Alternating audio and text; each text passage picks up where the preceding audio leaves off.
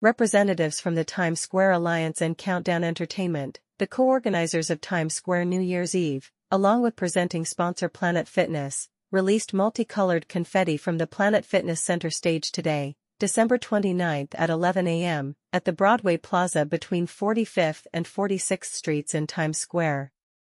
The colorful event was held in preparation for the release of 3,000 pounds of confetti at midnight on New Year's Eve.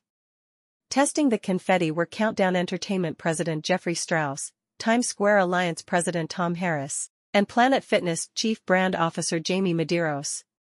Additionally, the 3,000 pounds of confetti released on New Year's Eve will include thousands of wishes from individuals who have submitted them on actual confetti at the New Year's Eve wishing wall in Times Square and via the virtual wishing wall.